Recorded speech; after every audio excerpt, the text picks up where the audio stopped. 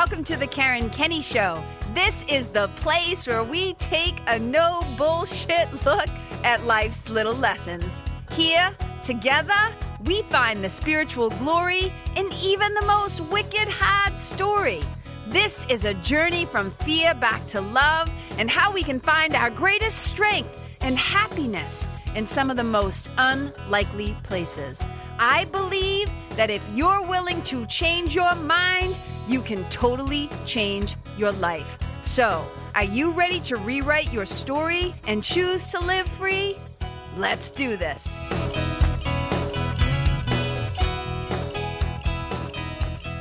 Hey, you guys, welcome to the Karen Kenny Show. I am so jazzed to share this episode and this guest with you. Today, I'm talking to Walter Norton Jr. Walter is a wicked old friend of mine. We've known each other for over 30 years. We met back in college at BU.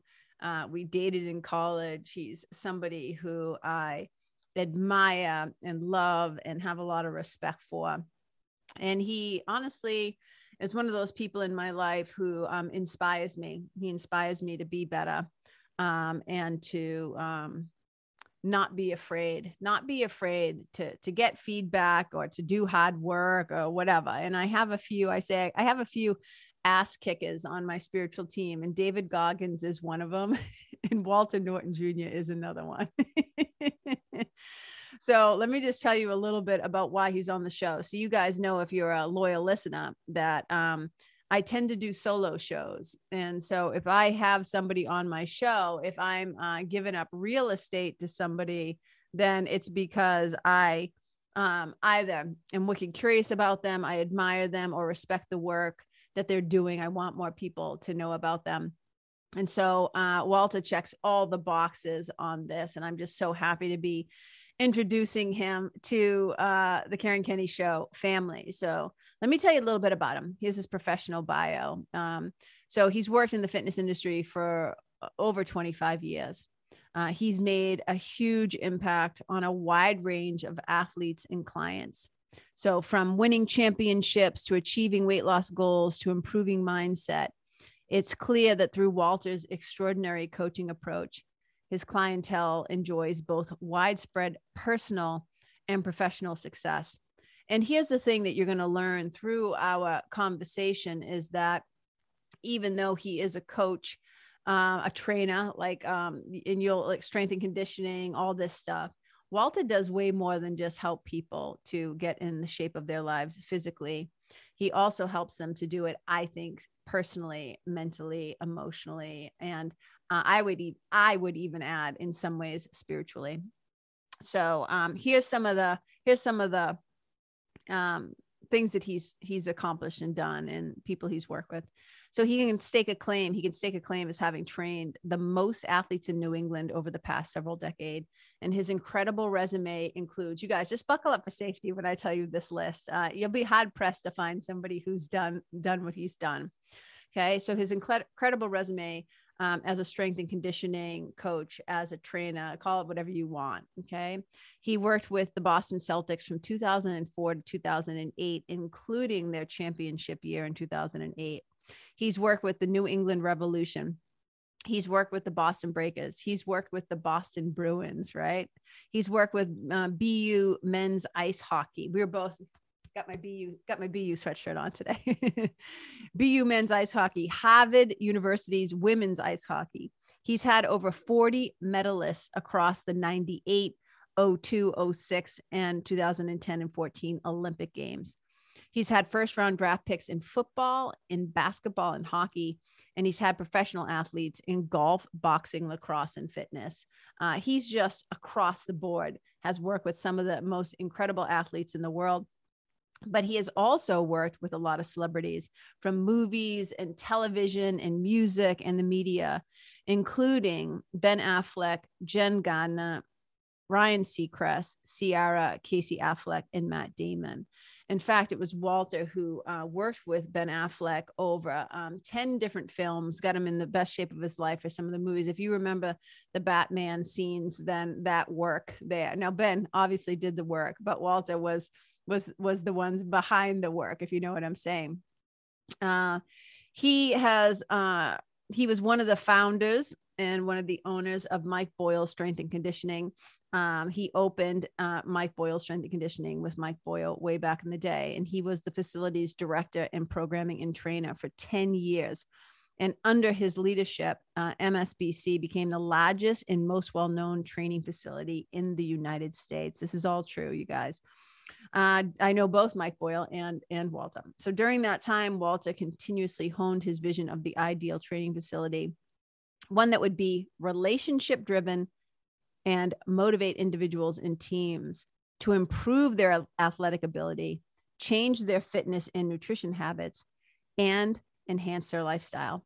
And in 2008, Walter left MBSC and he created his own place. And that vision became IPF, the Institute of Performance and Fitness. And you guys, there's just nobody else like him. Once you listen to this conversation, you're going to see what I'm talking about. He's an incredible human being. He's an inspiration. He's a hell of a guy. And he's just somebody that I adore. And you're going to learn all about him and his wife, Liz, who is the head coach at Dartmouth Women's Hockey, which is just fantastic. She used to be the assistant coach at BU, another shout out for Boston University, and at Harvard. She's a wicked smarty pants. And we talk a little bit about Jamie Damon, who's his right-hand man and also one of the heartbeats of the gym. In fact, Walter says that his success would not be possible without Jamie. So you guys sit back, enjoy this conversation. I'm not going to lie. There's some lots of laughs, lots of inspiration, and we shed a few tears too. So I hope you enjoy, and I can't wait to hear what you guys think after listening. Bye. Hey, you guys, welcome to the Karen Kenny Show. I am so wicked excited. I can hardly contain myself right now. So this is a super duper extra special guest because I think this is the first time I'm having in two, however long this show's been going on now, over 2 years, that I've ever had somebody on the show who's known me for a wicked long time. So I think that you listen to the whole big intro about who this person is, but also let me just say something quickly. That Walter Norton Jr. here, we've known each other for over 30 years, I think. We met, were you 19-ish when we met? Ish. Yeah. So it was like 88 or 89. We met alma mater, BU. We met at Boston University.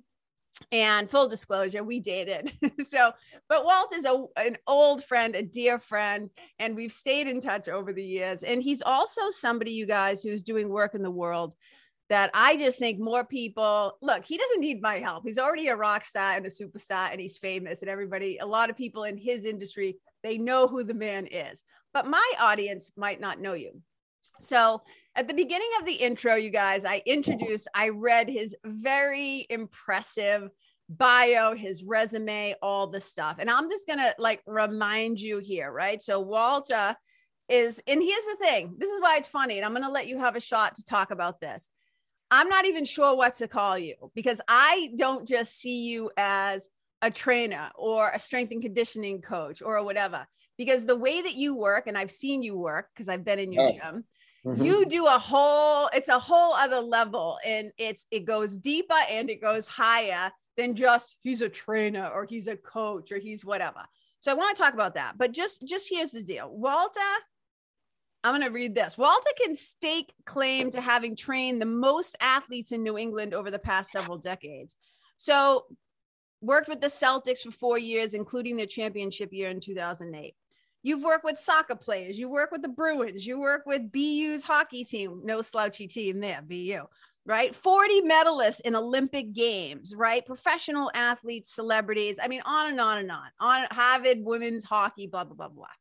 But you tell me about you and this impressive resume and what you, how would you describe yourself? Like if I have a stranger on the street and I bump into you or we get introduced and I say to you, so what do you do? What would you say to me about all this? I'd say I'm a coach. I work at a gym. We change behavior. Like because there's the funny thing about labels is that everybody either feels like defined by them, wants to apply them. And it's really tough because like, oh, you're a trainer, you're a coach. It's amazing how many people give a shit about the stuff that doesn't matter. And they're like, I'm vice president of development. I'm, director of performance. And really, who cares? Because it's a little bit like bio. Everything's great on paper until you see people in person. And that's, one of the wonders of the computer is that on my bio, if you read it, and I say this with confidence, but also give me a chance to say the second part, one is better than anybody else's you'll meet. So there are very few people in our field that have worked with, from an athletic development standpoint, 5 different professional sports teams. There's very few people that have worked with the breadth of how different those sports teams are. There's very few people that have worked on 15 different movie productions and worked, on 10 different movies with Ben Affleck. There are very few people that have worked for as long with men and with women. And we started essentially the youth training industry 20 something years ago. So that all having been said, all that shit means is I'm old and I've been around for a while. And I like, it's just so tough because everybody, I will tell you I trained somebody on Wednesday and they had just come back from Austin, Texas. And it's a 70-year-old guy. He's incredibly fit. He's 70 years old. He's running actively in our gym. Like when you meet him, you think he's 55 and then you see he's 70 doing stuff and you're just like, holy cow, he's the oldest person currently training in our gym. And he was in Austin and he went to get a workout in. And somebody saw him and said like, hey man, you're a trainer. Hey man, you're in incredible shape. And he said, thank you. And he said, well, how old are you? And he said, well, I'll be 70 in January. And the guy was like floored, absolutely floored. And I thought, that's cool. That's a real compliment. And then he said, well, who do you train with? And he said, oh, Walter Norton in Boston. And to me, the next question is, what do? You look great. Like, how consistent have you been? Why have you been so good? Why do you still move so well? Why is your energy so great? The next question from that trainer was, who does he train? And like somehow that validates, like the evidence is right in front of you.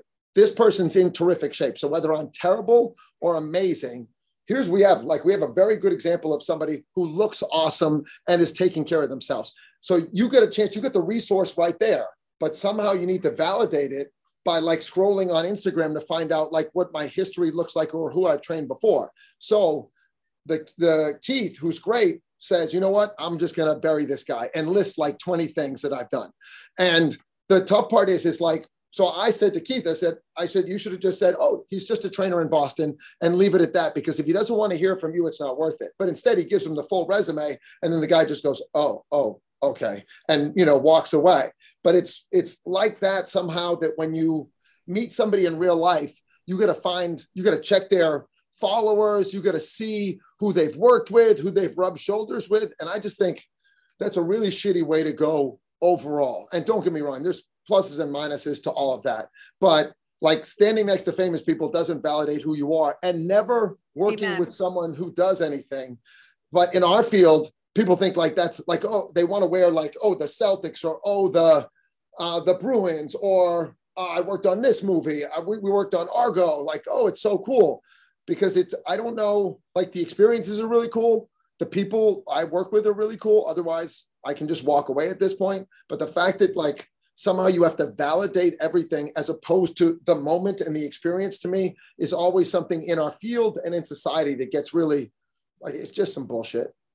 Yeah. So there's so many things. This is one of these things where I was like, man, I don't know how I'm going to keep this conversation on track, because you and I can talk about so many things. And when you speak, it like my brain just like lights up and I'm like, oh, I got to try to remember to comment on this. So several things that you said there. So we're going to get to all that. We're going to get to celebrities and whatever, because I have a particular question about that. So we'll get to all the famous people you work with, all the fancy shit you've done.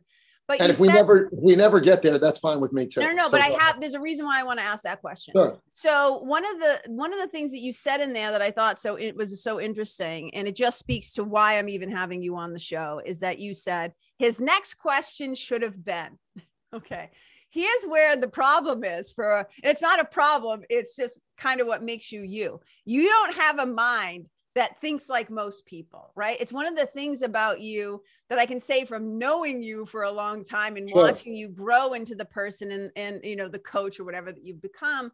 But it's also like, you're not, what motivates you and lights you up and excites you are not the usual things that I would say kind of motivates and lights up things. Like you said, like, it's just like, it's so interesting.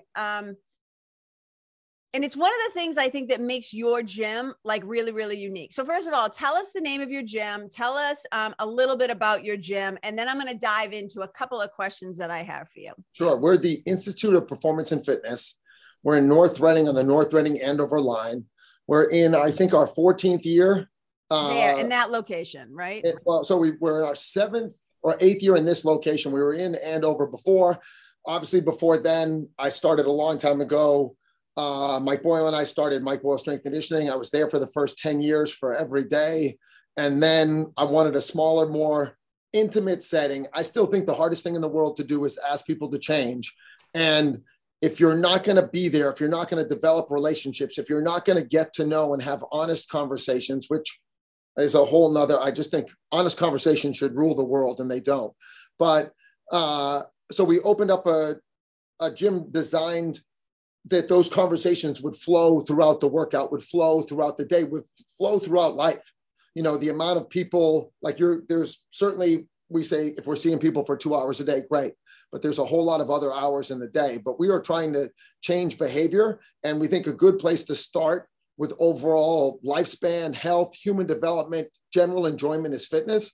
But we're certainly not limited to. And like that's also why our gym, quite frankly, isn't for everyone. And I don't say that with a pat on my back. I wish we could affect more people. I just think, one, and you're talking about how I think there's some real pros to how I view life, and there's some real cons. Yeah. So so part of it is just having the awareness to know, like, my shoe doesn't fit everybody's foot.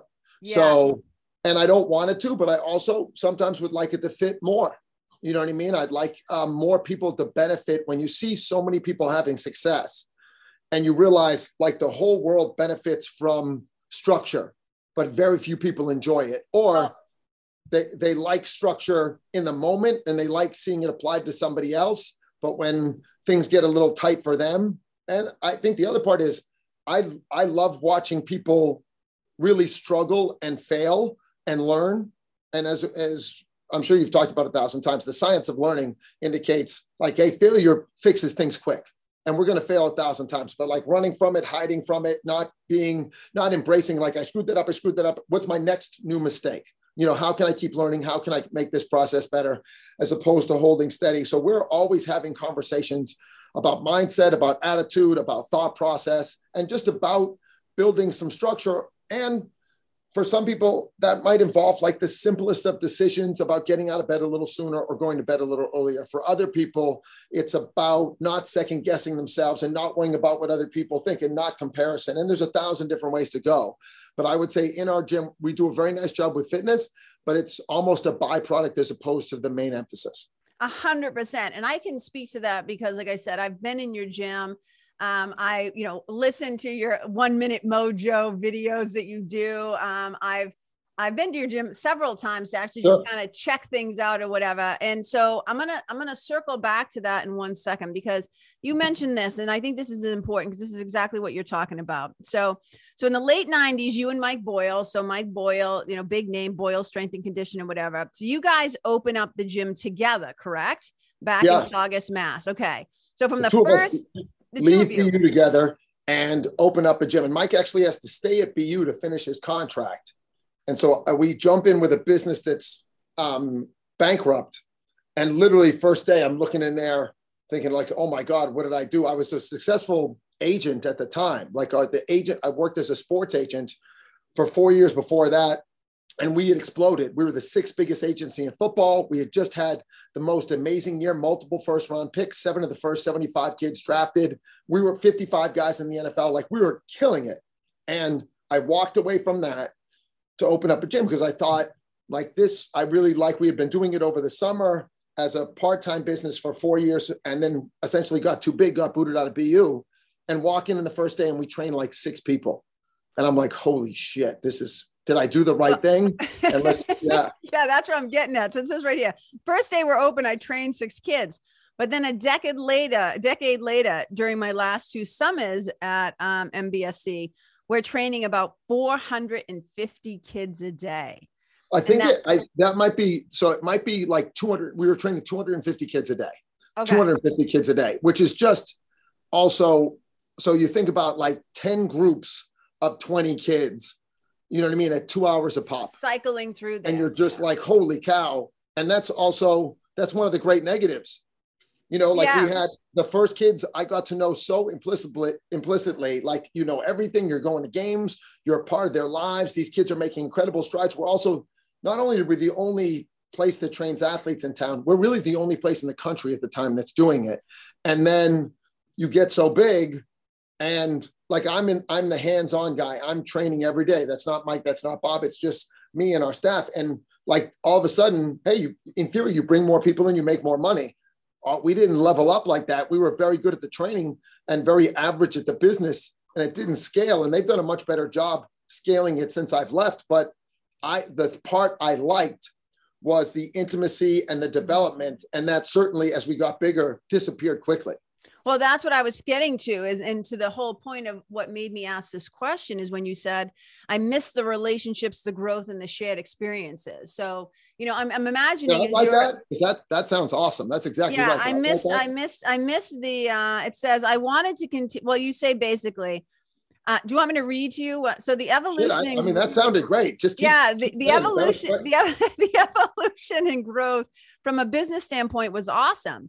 But many athletes I'd spent hours with on a daily basis, year after year, were now just getting a hello and goodbye.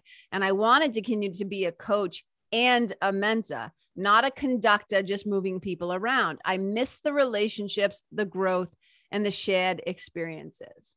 I have no idea where you got that from, but if I wrote that, that sounds great. That's from your website. That's your bio PS on your website. Yeah. Well, I got to go to the website. That's the personal journey part. Yeah. So this is my whole point though. So being in your gym, one of the things that I recognize is that it's very hands-on, that you're up in their business. Like, hey, what time did you wake up? Hey, did you eat breakfast this morning? Hey, did you do this? Hey, did you do that? It's so much more than just, you know, 4 sets of this functional training. We're going to go over here and hip stretch, like whatever. I mean, like, there's really is a comprehensive approach to what you do. And I'm laughing as you're talking because all of the things that you're saying about how I'm not a fit for everybody. And because there is a certain amount of, I don't know if I feel comfortable using the word expectations, but there is a certain amount of, like you said, structure. And you have a certain particular process, and you have standards. Yep. Like once you've been there, once we get to know you, there's standards. You got to do your part. Yeah, without question. And like I said, some people could consider that negative, but keep going. Yeah, no. So it was unlike any other gym I'd ever been in, and I got to say this. I don't know if I ever told you this. So your partner, Mr. Damon, the lovely Mr. Damon. Jamie is awesome. Jamie's the best. He is certainly the lifeblood of our business, without question. Yeah. So just tell us what Jamie's role. I mean, I'm sure multifaceted, but what's his main role or whatever he does then? It's tough too, because it might be my energy and my mojo, so to speak. But like in terms of why the business does so well, that's all him. Like, we've been together now a decade, and it's he walked into our gym one day in a collared shirt and khaki pants, and we'll never let him forget it. And he was so stiff. And like, honestly, it's the reason why it's still fun every day, because one, he's nothing like me. He's got a bigger heart. He's more patient. He'll listen. Like, he's great in that regard. And he's a kind person that wants to see people do well, but also himself like walks the walk. He's never been, in the decade I've known him, he's never not been in shape. He does a ton of reading outside of the gym. If nutrition's a rabbit hole you want to go down, he'll bring you back. He's smart enough to know why certain chemicals work, but also practical to know like that doesn't matter if you can't put your phone down. So there isn't really a limit to his abilities. And I don't think for one second he's overshadowed in this gym. And it's a little bit like when I used to work, people used to ask me all the time when I work with Mike, like, aren't you mad that he's never there or his name's like on the building? And I'd be absolutely not. Like, I used to think like, man, I got this opportunity to do what I do and get better at it and grow at this rate. And now I feel like you learn from previous relationships that I've got like a true partnership. 100%. And listen, when I was commuting back and forth to LA, the gym didn't survive because I was cashing movie checks. The gym survived because Jamie was in charge. And so that part, like it's an easy one. And when someone says, who's the most important person in the gym? Listen, if I went away for a month, the gym would still be great. If Jamie goes away for a week, I'm like, holy shit, when you back? Yeah. So like, it's not, that part is really easy. And it's also wonderful. Like, and again, part of it is you learn from previous relationships. I'm excited the more good people I meet in our field. And I just think, and certainly you can comment about 1,000 other fields, but in our field, like the pettiness, the envy, like this person gets this, that person gets that, why not me, etc. Like just if you want to pay attention to the neighbors, there's plenty of opportunities. But when you want to appreciate the people next to you and be like, man, this is awesome, then you have those opportunities as well. It's a simple choice. Yeah. I mean, Jamie's fantastic. Hold on. My bunny's going crazy. Hold on one second. Sure. Hey. Come here, Louie. Come here. You got Lou? Come. You got Big Lou? Let me see him. Well, I got Lycan and I got Lou. Okay. They're just chilling right here. We'll get to the dogs. That's one of my questions. We're gonna get to gym dogs. Okay, but so two things. So one, I was laughing. I'm gonna get back to Jamie in a sec, but the point I was trying to make earlier is that the things that you are talking about in your field, I can easily just say the same thing about spiritual mentoring, right? Is like people like not for everybody, my style, right? Like what you're saying is standards, particular things. And really what we're talking about is discipline. And one of the things that I often say, and I don't know who first said it, but like discipline leads to freedom. And that's what a lot of people don't understand. So they resist doing the shit they know they need to do. And a lot of times they wish they could just have the results of the outcome without actually having to put in the time, right? So it's the same thing spiritually, mentally, emotionally, which is also things that you do. And I often say to you, and you kind of like look at me like, yeah, whatever. But it's like the work that you're doing in a lot of ways is spiritual work. We don't call it that. You might not call it that, but I'm telling you, it's happening in your gym. But back to Jamie. So when I was there that day, so I had come down, for those of you who are listening right now, like I brought one of my one-to-one clients down to his gym just to observe, because she was doing CrossFit. She was doing a lot of things, but I said, if you want a dose of inspiration, if you want to see how it's done right, how to work with people, motivate people, train people, talk to people, like you have to meet my friend Walter. So like, and I'm a night owl. So I often joke, like there'll be times when I'm like, you for like 20, I don't even know how many years, 20 years, you get up at like 3:20 a.m. Is that like your wake up time roughly? I think unfortunately I'm 25 years deep through 3:20 to 3:25. Yeah. All right. So a lot of times it's like, I would be going to bed practically and I'd be like, oh, Walt's getting up right now. I would just shake my head like, what is happening? It just makes me laugh. But so we go to the gym and it's early and I'm just kind of watching what is happening. And I'm noticing how like, it's almost like this vibe. Now, these might not be your words. And then I'm going to get back to Jamie, but these might not be your words, but there's a sense of if you show up on time, you're late. So I notice, people are getting there like 10 minutes early. They're getting their shit together. They're ready, getting out on the floor. They're doing a thing. And then all throughout the day. So I literally watched you. I think I was there for like 10 hours. And like, I watched the whole day unfold. And my client is just like, looking at me and like, what the fuck? And I'm like, I know, it's incredible, right? Just the way it is a well-oiled machine. But there is, I'm trying to think of the word. So first of all, you walk in and it's like right up on the wall. First of all, you see these names, which I want to know what the names are about in a minute. But you also see this big thing like, let's get better. Like right away, we know, all right, we're here to like get better. And then throughout the day, and it's fascinating because you have like, I don't know who was there that day. I remember a few people, but on any given day, you have like the 5 a.m. group, right? Which is a mix of like adults. But then you have like sometimes you have like hardcore athletes in the gym, maybe a professional athlete. The day that we were there, so Jamie's cousin is Matt Damon, who you've trained. Also, you've trained like Ben Affleck and Casey Affleck and Jennifer Garner and a bunch of other people, right? So Matt happens to be in the gym that day, and that's really cool and fun. And I just thought, this is it. Now, I had no idea he was going to be there that day, but I'm like, this is a perfect like snapshot of the day of any given time of who can be in the gym. And one of the things that I love is that just because you're famous or whatever, now I can't say what happens on set, like you doing 10 movies with Ben, but in your gym, like everybody is treated the same, right? Like everybody just goes to the wall, hits the thing, does all this stuff. And I just thought it was fascinating how a microcosm like that can exist, because it could be really easy for people to get intimidated when they're like maybe 17 years old and they're like, oh my God, that's a movie star. Or like, oh my God, that's an Olympic athlete or whatever. So I want to talk about how you kind of create that kind of a safe container where even people who are used to being treated special come in and they're just like everybody else. Number one. But let me just finally make my point about Jamie. I'll never forget being in the gym and that day.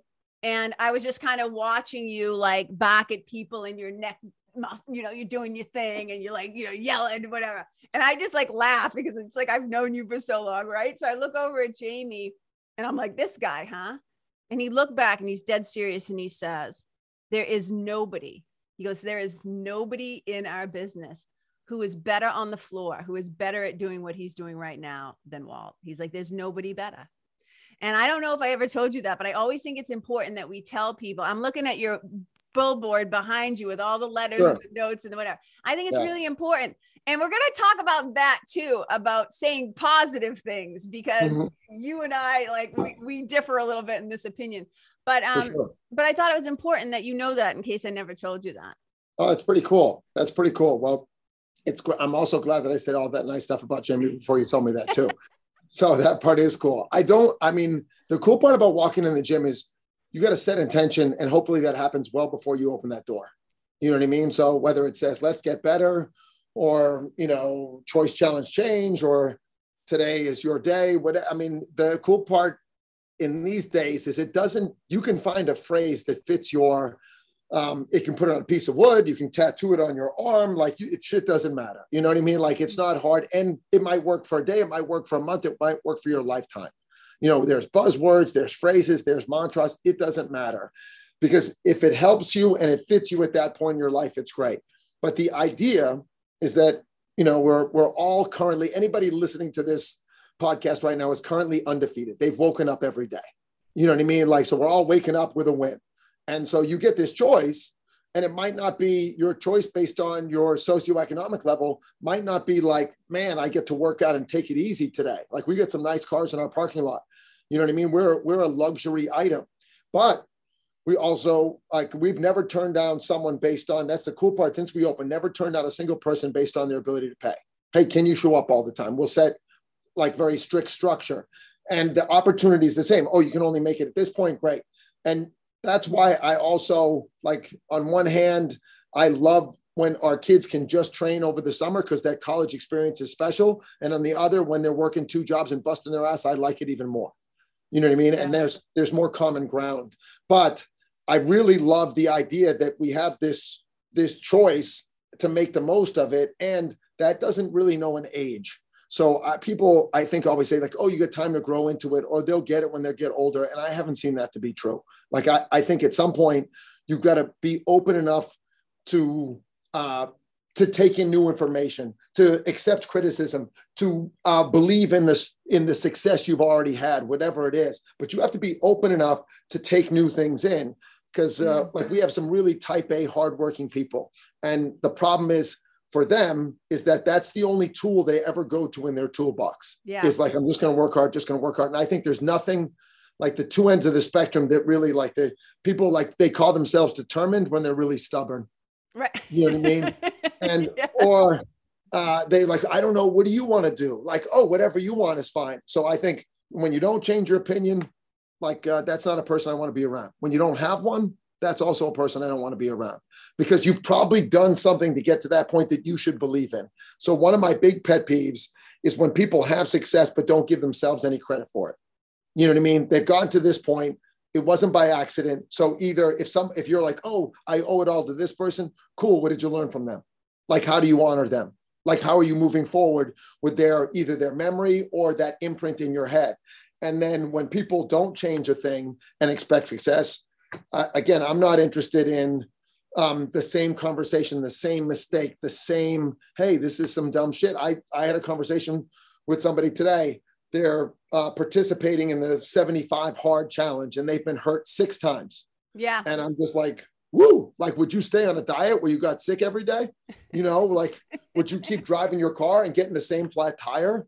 But like, oh, I got to stay with it. I committed to it. And that's when you're not learning it all from the process, or you're not learning day to day. And they say, oh, I made it through, but are you better or worse for it? Right. You know, so and I like it when people commit to something, but I think like, and we talk a lot of times about, you know, plan, act, evaluate, et cetera, but you got to evaluate. Like, you can't just plan, act, go. And then like, I like repeatable success. I like avoidable failure, but I mean, at some point you got to get a little smarter as we go. So if you're the hardest worker in the room, then you got to learn if you just like doing hard shit. There's a difference between being a hard worker, because a hard worker will take their approach and say, I got to work on this now, or I got to work on that now, as opposed to just liking doing hard shit and getting a sweat. And I think people far too often say like, oh, I'm a hard worker, when they just like doing hard shit.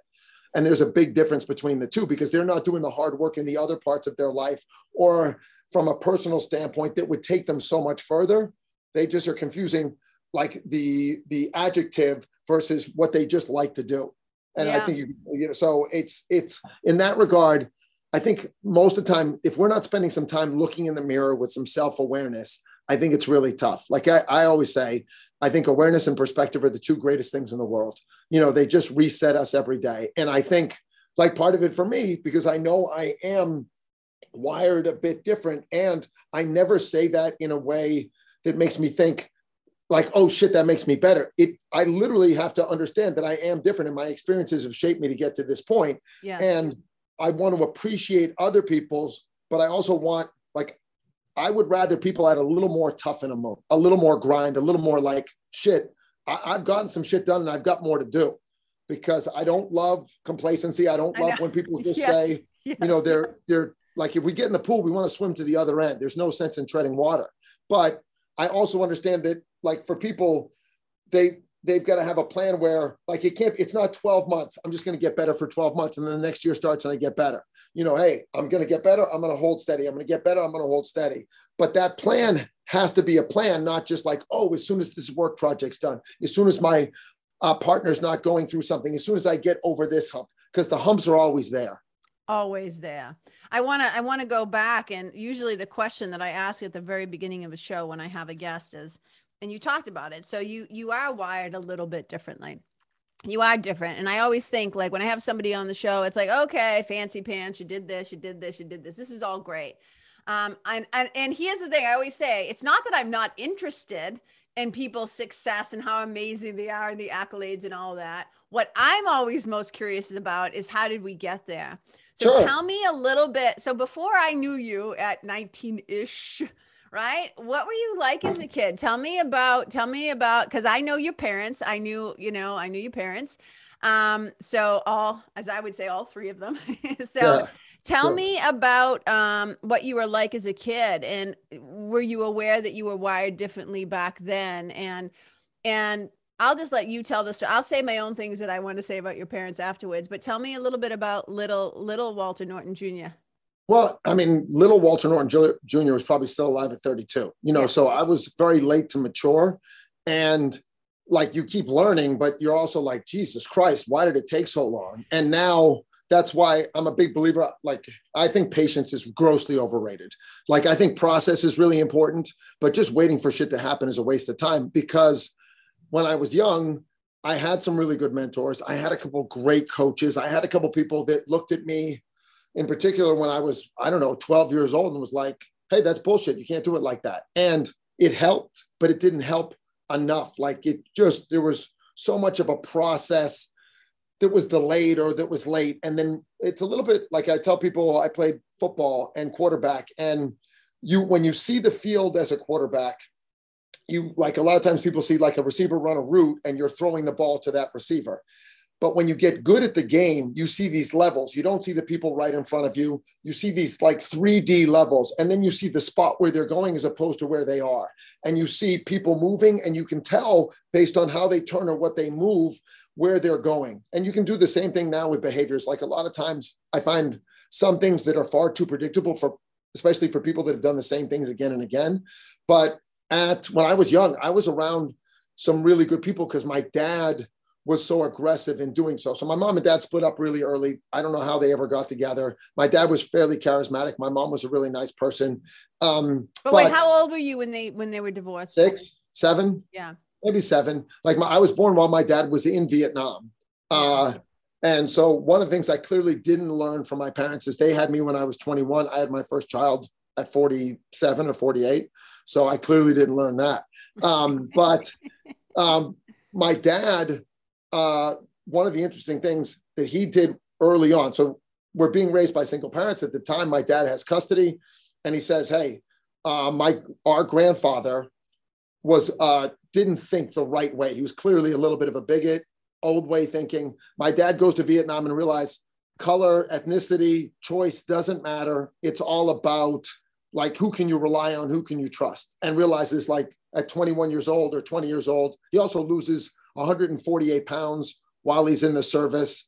And they do things obviously a little bit differently back then, but he goes in at 380, comes out at 240, 230, and says, we're moving to Mattapan. We're going to go to a school system where Caucasian is the 5th highest ethnicity. And we're going to live in the city, and we're going to be the only white family. We're not going to wait. We're going to fix this right away. The same day my dad went to Vietnam, on my mother's side, my uncle went to Canada, and to avoid the draft, while my dad was enlisting, my uncle went to Canada. And so that shows you also like that they had people in the family that could agree to disagree, which I think is really cool.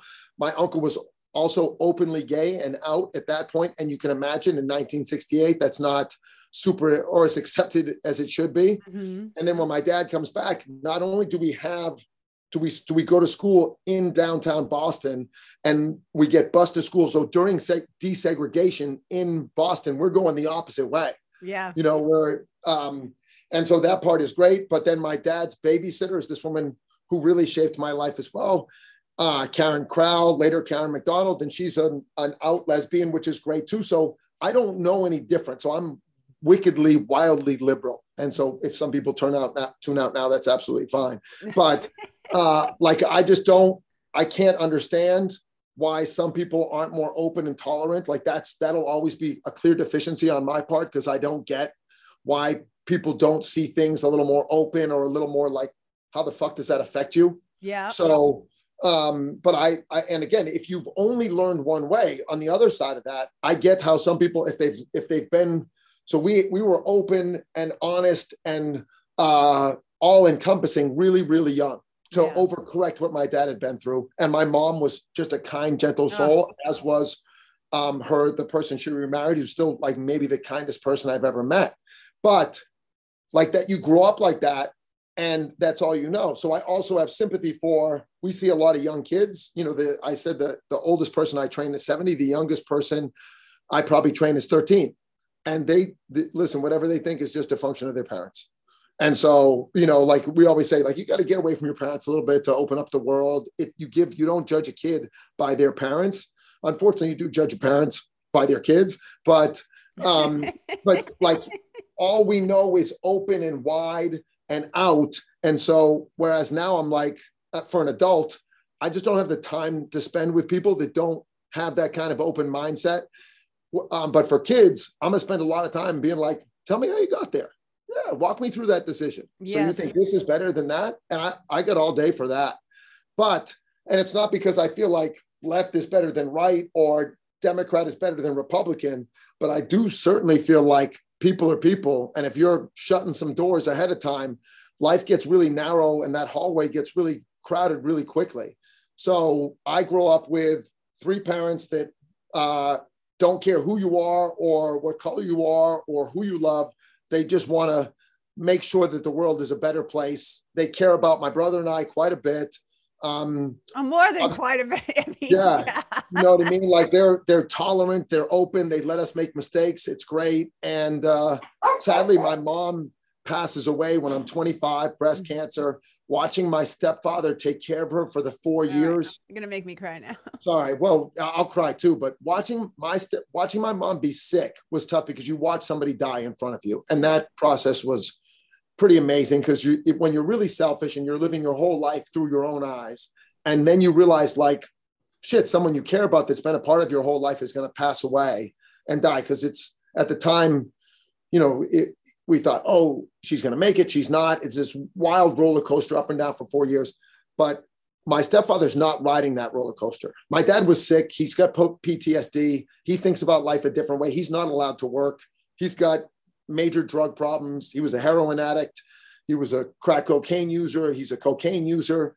He fortunately beat a lot of those addictions, but he was smoking marijuana every day long before the dispensaries opened everywhere down the street. Mm-hmm. And on my parents' side, on my mom and stepfather's side, watching my stepfather take care of my mother was just maybe the greatest educational moment of my life. It's also why my first son is named McIntyre. I named my first son after my stepfather. And fortunately, we named my second son after my dad and my wife's dad, which is amazing. But like you just learn so much. And that's why I tend to think you learn. People are always like, oh, you learn when you have success, you learn. Or people ask me about the years. I was with the Celtics for 5 years. We won a championship the last year. I learned more the year before when we were the worst team in the NBA. I had one of the greatest times of my life. I learned about development. I learned about relationships, humans, et cetera. It was awesome. And I learned, but you just learn different things. And to think like you're only open to learning. There's plenty of people I don't like in this world. I still think I can learn from them, you know? So I just think it's really tough when we have a closed mindset in every sense of the word, but it would do, you know, like, so I've been alive longer without my mother than with my mom. Me too. Yeah, for sure. You know, my stepfather, I gave the eulogy at his, and you were there for that, which was so cool. And that was one of the more powerful things I've ever done emotionally, because I got to talk about someone who was great to me, but was just so much better to my mom. So I always said like whatever Paul did after my mom, it wouldn't matter. You know what I mean? It just wouldn't matter. He was at sainthood. There was no going back. And then even my dad, I came to appreciate my dad much more in dealing with his life. And he passed away a couple of years ago. And I remember thinking like, and I've probably, the biggest thing I've learned to do is live with regret much more, because there's so much undone with my father. I've learned to live with my mom's death. I've learned to love what I've learned from my stepfather. So his passing doesn't trouble me as much as uplift me.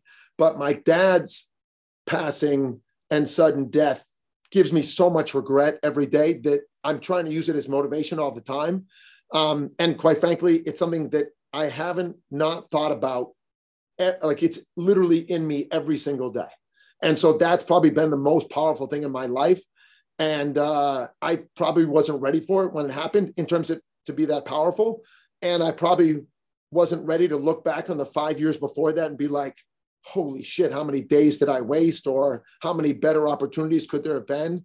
I mean, the last conversation my son McIntyre had with my dad was through a screen, because he was dealing with some viral issues and he had to talk to. And so like my dad didn't get to hold him. My dad didn't get to love him. I didn't get to hug my dad before he died. And there will be so many things that I miss. And I still, like, I drive to Brookline. I'm fairly a creature of habit. So I go to the same person who's cut my hair for a long time. Shout out to Shelly. She's amazing. But I go to Brookline to get my hair cut every 14 to 17 days. And I drive by my dad's old house and I beep the horn. And I drive home and I beep the horn. And every day, and I still get teary thinking about it.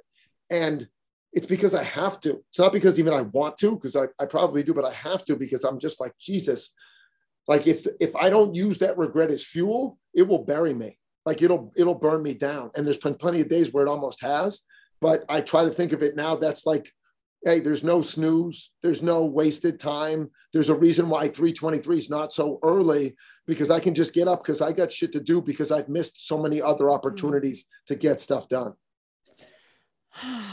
Yeah. I need that too. I can't think about your dad and your mom and Paul without getting emotional. Sure. They were, I mean, even your dad in all his dadness. I mean, your dad was a special breed, man. He was a character. And he and I stayed in touch even after you and I split up. And so I don't even know if you know this. I don't know if you and I ever talked about this, but I would go and visit him and we would talk. And, you know, he was somebody. Now, given my own experiences in life growing up, where I did and how I did, I was already a different thinker at that age too. But sure. your father thought differently than anybody else I had met up until that point. And I remember I would leave his apartment and I would be like, my brain would always feel a little scrambled. And sure. part of it was, you know, part of it was, I think he has an intensity. Your dad was intense. I think it's fair to say, right? Your dad was an intense person. He like got right to the point. So if you weren't used to getting that kind of perspective or feedback, and he was very kind to me too. Don't get me wrong, but your dad was just direct in a way where I was like, no bullshit. Like he pulled no bullshit. So he was very clear in his communication about what he thought. And then over here, your mom and Paul, like they just took me under their wing and into their hearts at a time when I really needed support and help. And I always say to you, no offense to you, but one of the best things that ever happened from dating you is I got to meet your parents. I feel like a lot of people can say that. Yeah. And your brother Al too, like being welcomed into the home. And of course, knowing you as well, but you know what I mean? Sure. Your mom and Paul were Paul taught me more about how to pay attention, how to listen, how to not judge. I mean, Paul was literally, your mom was, they have a presence. Like I talk about, there are people in the world who, so St. Francis of Assisi, I don't know if you know who he is, but St. Francis of Assisi is the patron saint of animals in the environment.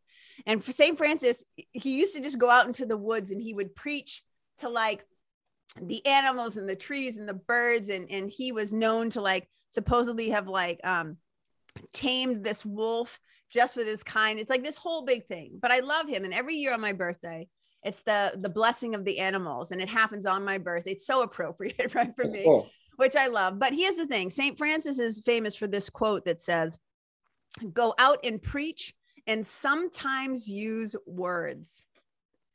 And what that's saying is you just go out and you be that person. And your mother and Paul had that quality where just in their presence, you were somehow transformed by the quality of who and how they were in the world. And I will, whatever, I could do a whole show. I'm not just saying that. I could do a whole show on what I learned about being around them. And to this day, I'm so grateful to both of them. And I was crushed. To this day, I remember exactly where I was sitting when I found out, when you told me over the phone that your mother had died. I was in California at the time, and it just rocked me. And I remember just on the phone trying to like be strong and like, yeah, the whole thing. So anyways, your parents played a powerful role. And I think you even said that at the funeral. You're like right away upon the announcement of Paul's death, you said like 6 of your ex-girlfriends or something like reached out because we all had such a soft spot in our hearts for him. And yeah, so anyways, you were raised by some good people. And when you talk about though, like you were a late bloomer, late to mature, what do you think that was about? Did you just have a particular way of processing? Because your brother Al, who I love, and Al and I got along great. He's incredibly creative. He's smart. He's a great writer. Al and I just, he went off and he did city year, and he's always been very Sure. giving and whatever. But you guys were really different, even as kids. So I would come into the house and it'd be like, Al would be over there like reading or creating, doing whatever. And then you were like over here hustling, doing all your stuff. So what am I trying to say? What do you think made your brain or whatever, how you saw the world, this late to mature? What do you think that was about? Well, it is, just to go back for 1 second, my dad's intensity and energy could turn up the heat, but my mom and Paul's kindness could melt you the same way. And when you talk about like, my dad had a lot to say, and my parents and mom and Paul would listen forever. And it is interesting because that dichotomy is so different. And then it makes a little more sense when my brother and I are so different, because I love my brother, but I can't stand the way he thinks. I just can't stand, like, I don't know some of his decisions, some of his thoughts. I still love him, and I love him unconditionally. And I want him to be better and do better. And I think he's even capable of more than he is. But part of it is just letting him be him. But it is nuts because, we look at we think some of the same things are absolutely hysterical. Yes. We love to giggle and laugh. And we have like a very good time together. The difference is like when words come to us, we interpret them very differently. Yes. And I don't know. I wish I could pinpoint why I thought about things differently, but I would say there's probably a point you've made enough mistakes where you just get tired of making the big ones, or like like everybody wants that aha moment, like, oh, flip the switch and go. And the problem is like, I got 1,000 lights on, and some of them flicker, some of them go on, some of them go off. The problem is that it's never like this massive shutdown, and then you're like, oh man, let's walk to the light, So I think I just got tired of being less than I could be. And I got tired enough where like, fuck, I want to be more today. You know what I mean? When I leave our conversation, I'm going to go home with our kids. And one of the big things is like, I want to be a great dad, but oftentimes that means I'm going to I got to be involved in their life. I got to look at them. I got to talk to them. I got to be there with them. That doesn't mean check my phone.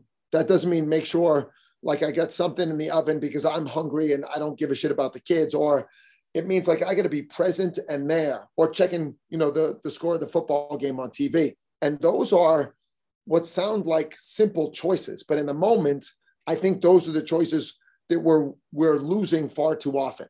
Like we're worrying about what's going on here. What am I going to miss? I'm a very big, or historically, I've watched thousands of movies. I've watched thousands of TV shows. And in the last 3 years, maybe 5 years now, I've watched almost none. And there's some moments where I'll watch it, but I don't feel like I'm missing anything. And the quality, I'm someone who wants to watch more, who thinks there's a bunch of things out there, who thinks there's a bunch of things I'd really enjoy. But if I'm at the gym at 4:15 and I'm picking up my kids at 4:45 and I've only got X amount of hours with them, but I know what time I'm getting up, there's a very small incremental time. And the longer I extend that space, the harder it is to be really good at the things I say I want to be good at. Because I do want to be a great dad. I do want to be a great partner to my wife. And I do want to be a great coach. Even that sounds like a long list, so it is. It's a lot of moving parts. Yeah. And so what will suffer? Well, I was earlier this year in arguably as good a shape as I'd been in 10 years. But now my wife's hockey season started. So instead of being like, shit, I love the way I look, I love the way I feel, something's going to suffer because my wife was so good about giving me some freedom earlier in my career.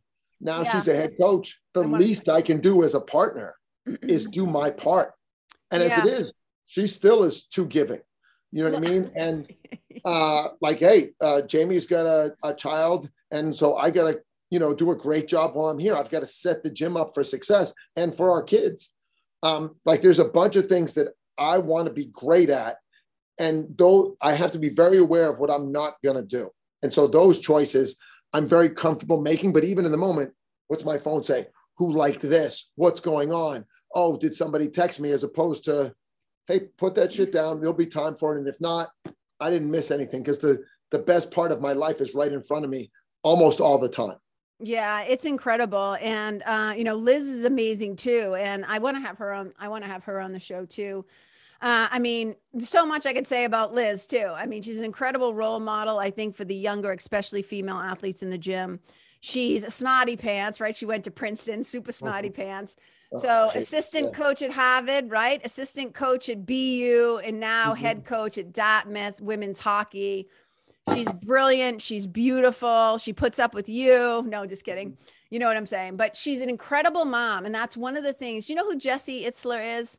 Yeah. Yeah. So Jesse always says he's got a mantra or a saying, or it's more than that because he lives it. And he says, never too tired for my kids. And he said, they're only going to be this age once. I don't care what's going on. If I come home and they want to do something, we're doing it, type of a thing. And I just think like, oh my God. And the way you and Liz have been able to make this all work, because a part of your career, you did do 10 films with Ben Affleck. You were with him. You were like away in like Hollywood or flying back and forth or wherever Ben was. So Liz is like at home doing her thing and helping out. Like all these things are happening. And now it's like, not that it wasn't always her time to shine, because she was shining regardless. But now it's like you kind of holding down the fort so that she can go forward and have, her moments. And, I imagine it's got to be really tough. Like it's got balancing all of it. You know what I mean? And now you have 2 kids. And that was one of the things I wanted to ask you. And it can be a short answer or a long answer, because I want to be mindful of your time because it's 11. Sure. But has being a dad changed the way that you coach at all? Yes, but losing my dad changed it more. Well, your dad was a coach growing up. Yeah. I mean, he was one of your first coaches, correct? My dad and this guy, John Cawthorn, coached together in Brookline for a long time. And this is before, like, everybody's parents coach. This is when you'd coach your kid, then let him keep going and stay and coach. And I was really lucky. After my dad had us live in Mattapan, he moved us to Brookline because he thought the school system was great and the opportunities were great. He partners up with this guy, John Cawthorn, who's terrific. So they're in 1978, they're a white and African-American duo coaching young kids, and completely different people. And I think John was Harvard educated and he was brilliant. And my dad was high school educated and not brilliant. And, but they were like such a pairing. And John Cawthorn had a super impact on me. My high school basketball coach also. They were these hardworking African-American men that like looked at you right in your face and told you could be better. And you believed them because they told you what you could do better. They told you how to do it. They told you to go do it. And then potentially if you couldn't, figure it out. And then when you did it, you'd go back and say, what else can I do now? Okay. And they were, this is really important, because this is one of the things I wanted to mention to you about how I think your style is different, because I think so many of us, there's a character on TV. He's also a character in books, Hieronymus Bosch, Harry Bosch, and he's a detective. And whenever my sweetie and I would watch the series of him, we would laugh so hard because Bosch, like, just, he was a man on a mission. He had a case, and his creed, like every man's got to have, what's it? Not a creed. This is another word, a code. Yeah. So his code is either everybody matters or nobody matters. Sure. So he's like, I don't care if you're a hooker, you're a this, you're a that, whatever, but you're a street person, whatever. If you get killed on my watch, whatever, I'm going to find the bastards who did it. So he treats everybody equally. But his other thing is that he's so into doing what he's doing, is the niceties. Like somebody hands him something, he never says thank you. Like he just is on to the next thing. And one day my sweetie, said something about it. And I said, and I thought of you, and this is why I'm telling the story. I said, sweetie, he doesn't say thank you because Harry doesn't believe in giving you credit for shit that you should do anyways. Mm-hmm. So I think we're in a culture where we want the pat on the head. We want the like, we want the whatever. So I remember that day I was talking about where I came to your gym and I brought my client. I'm sure I said that out loud. Yeah. Yeah. Well, no, but what happened? Here's what happened. So I spend the whole day in your gym. Okay. and you introduce me to some people. I watch your process. I watch you yell at the kids. I watch, in a fun way, but serious, but fun, Sure. And I know, because I know you're doing it out of love, but at the end of the day, you're like, all right, we're going to have our team meeting. And I said, all right, I'll get going. And you're like, no, you were here all day. I want you to sit in on the team meeting. And then you said, I want you to tell us what we could do better. And I remember saying to you, well, here's what I loved. And you said, no, tell us what we did wrong and tell us what we can do better. And I said, can't I at least just start? Because my style is, right, I lead with what I saw, what I loved, what I liked, and then we can get to these other things. And you go right to tell us how we can get better. So now as you're telling me about these men who have shaped you, informed you, and molded you, I'm like, oh, this makes so much sense now. So can we talk a little bit about that? Because I remember it felt, and I'm fine with giving people feedback, but I also was aware, like, I just stepped into this joint, like, who am I to be saying anything, whatever. And maybe you just trusted my opinion or whatever. But what's the thing with wanting to, are you not interested in hearing what you already do well? Like, how are you at receiving a compliment? Who has time for that? Like, how does that make me better? Like, and I don't mean to be a dick, but like, I know I do a lot of shit well. Like my ego. So if I'm waking up every day wanting to be the best coach I can be, let's start. I want to be the best coach in the world. Yep. Part of it is I have to think I'm the best coach in the world. So I'm not worried about like if somebody likes me or somebody likes that or someone like thinks I do this really well. Part of it is I have to be consistent. Part of it is I have to let people know there's a standard for them. And part of it is my ego in terms of like, oh, you're so great. Oh, you're so this. Well, no offense, where the fuck does that get us? You know what I mean? Like it doesn't move the needle. And I don't need like, I gave this. So I officiated a wedding last week. I saw. And after the ceremony, my wife was like, you did a great job. And literally this is our conversation. So this feeds unfortunately right into what you're saying. And I said, cool, what could have been better? She said, no, it was great. Everybody around me. I was like, I don't care what everybody around you. What did you think I could do better? Should I talk slower? Should I made more eye contact? She goes, honestly, babe, you did great. And I said, okay, but is there something I could improve? And she looked right at me and goes, I hate having these conversations with you because you want to find something to improve on. And I said, yes, I do. Like, I don't want to hear, everybody keeps coming up. Oh, you did a great job. Oh, you did this. Part of it is sometimes people just looking for things to say. They're looking for the easy way out. They're looking for like oh, it's much easier or not to say nothing at all. I don't want to deal with that. Is there a possibility, right? We started this whole thing about, I wish people could be more open-minded, right? I wish people would. Is there a possibility that you just nailed it? That the hat was there, that you held a great container and the space was amazing. Is it possible that you just did a fucking fantastic job and leave it at that? Like, I feel like sometimes that's hard for you to just accept that you did because some of the things that you're talking about, could I have talked slower? Could I have talked whatever?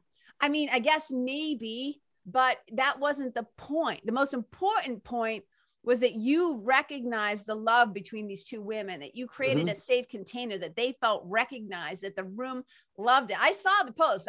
People like, I just know, and knowing you, and I'm like, so here's what I'm going to say, because the experience of that, when somebody's giving you that feedback, like, babe, like Liz, like you nailed it. What they're trying to do is love you. And when you're insisting, I'm not trying to psychoanalyze you. I'm just saying the experience of that is they're trying to like love you and tell you what they loved. And this was great.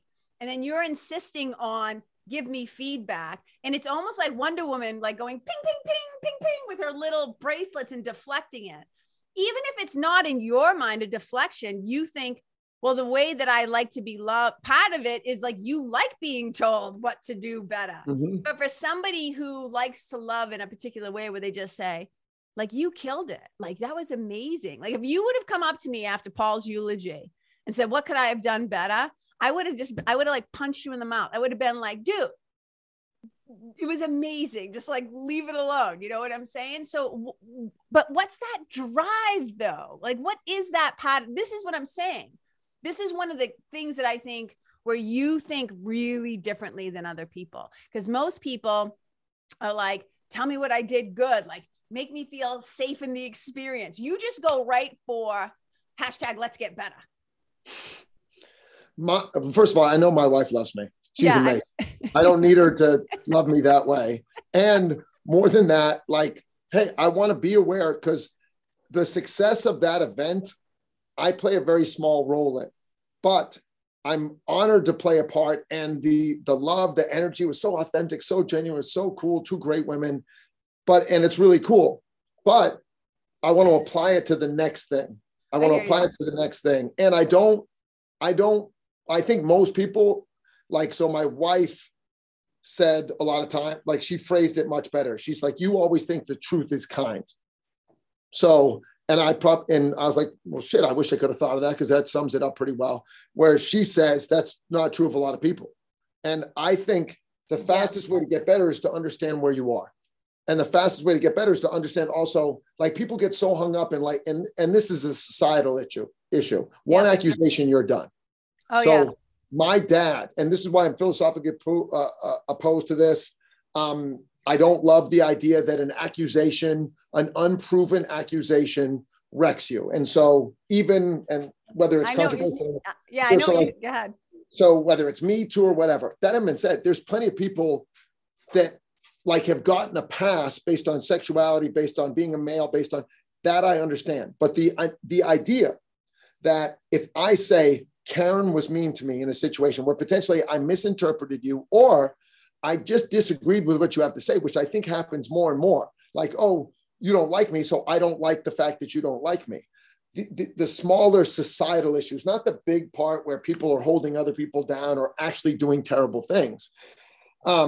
But the idea that we can't just understand, or somebody can't make a mistake and grow. You know what I mean? Like, because my dad, in theory, is a felon. My dad was arrested multiple times for possession of drug paraphernalia and too close to a school, et cetera. So if I can't believe that he would get another chance, and now fortunately, my dad probably got too many chances because he was a veteran. So, and that part was great. And he was in his hometown. So people knew him. Yeah. So he got a little bit of pass, and that part is great. But like, if I met somebody who was an ex-con right now, and we all have that line where it is, oh, you know, there's a family that they did this, or like, I'd love to think that if they, like, society doesn't work if you serve your time for a penalty, but then you get out of jail and you have to be penalized again and again and again and treated as less than human. I don't know that that works.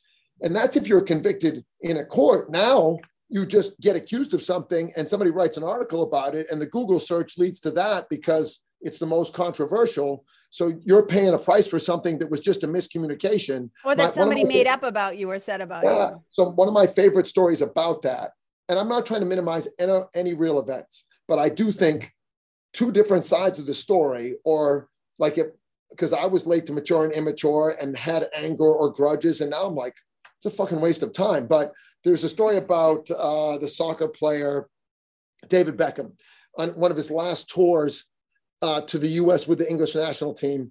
And they're staying in a hotel in New York, and he gets off the bus. He signs an autograph for half an hour because there's thousands of people there to see him.